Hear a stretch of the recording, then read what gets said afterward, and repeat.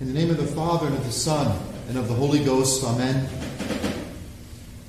On this Saturday, during the novena in preparation for Pentecost, as we are spiritually gathered with Mary and the apostles in the upper room during these next 9 days, this morning let's reflect on Mary's unique relationship to the Holy Ghost, the third person of the Holy Trinity.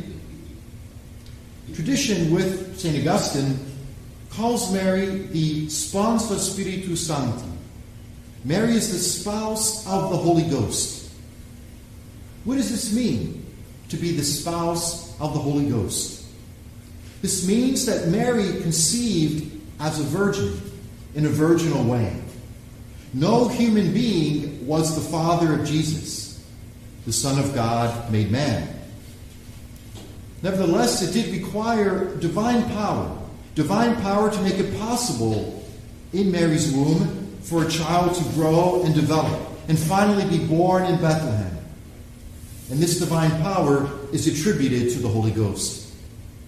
Remember that the angel told Our Lady at the Annunciation, "The Holy Ghost will come upon you."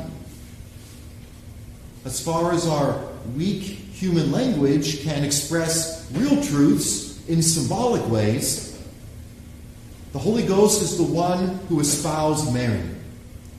Because of the Holy Ghost, Mary conceived Jesus Christ.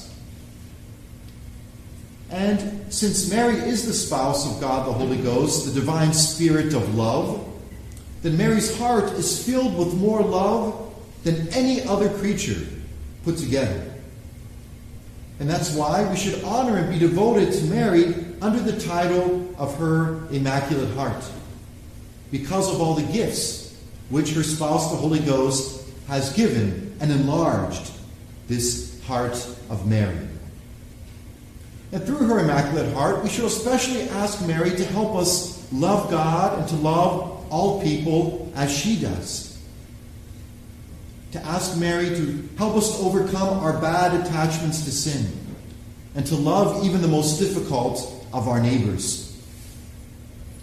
We often sin by saying no to God, but we also sin by saying yes to creatures against God's will. So let's ask Mary to obtain for us her spontaneous way of saying yes to God and to God's plan for our lives, rather than simply saying yes to what we want to do in our way.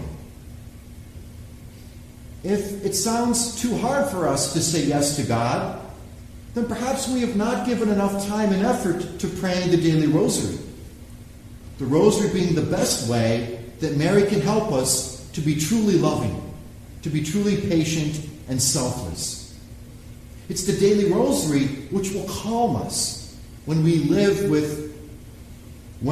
we live with try and test our patience to the highest degree. It's the daily rosary that will help us to overcome our pride and our selfish way of doing things, so that we can see and love each person as Mary's child, so that we can see everyone as a brother or sister who Mary is helping with his or her own needs and struggles. So increase your time and effort in praying the Holy Rosary, so that you understand your role in God's family on this earth, so that you can try to imitate Mary's goodness and patience with those around you. Make greater effort to incorporate the rosary into your daily life. Ask for Mary's love and give all the love that you can. If you allow Mary time and space in your life, if you talk to Mary daily as your greatest and most faithful friend and confidant, then she who is the spouse of the Holy Ghost, she will help you to say yes to God as she did. Yes, even when it's very difficult. Yes, even when you don't always know why or how or when things are going to happen. Say yes to God as she did. The daily rosary will give you that grace and that strength, so that little by little, your heart can become more like her own maternal heart here on earth, and you will be made worthy to be with her in heaven for all eternity. Amen. In the name of the Father, and of the Son, and of the Holy Ghost. Amen.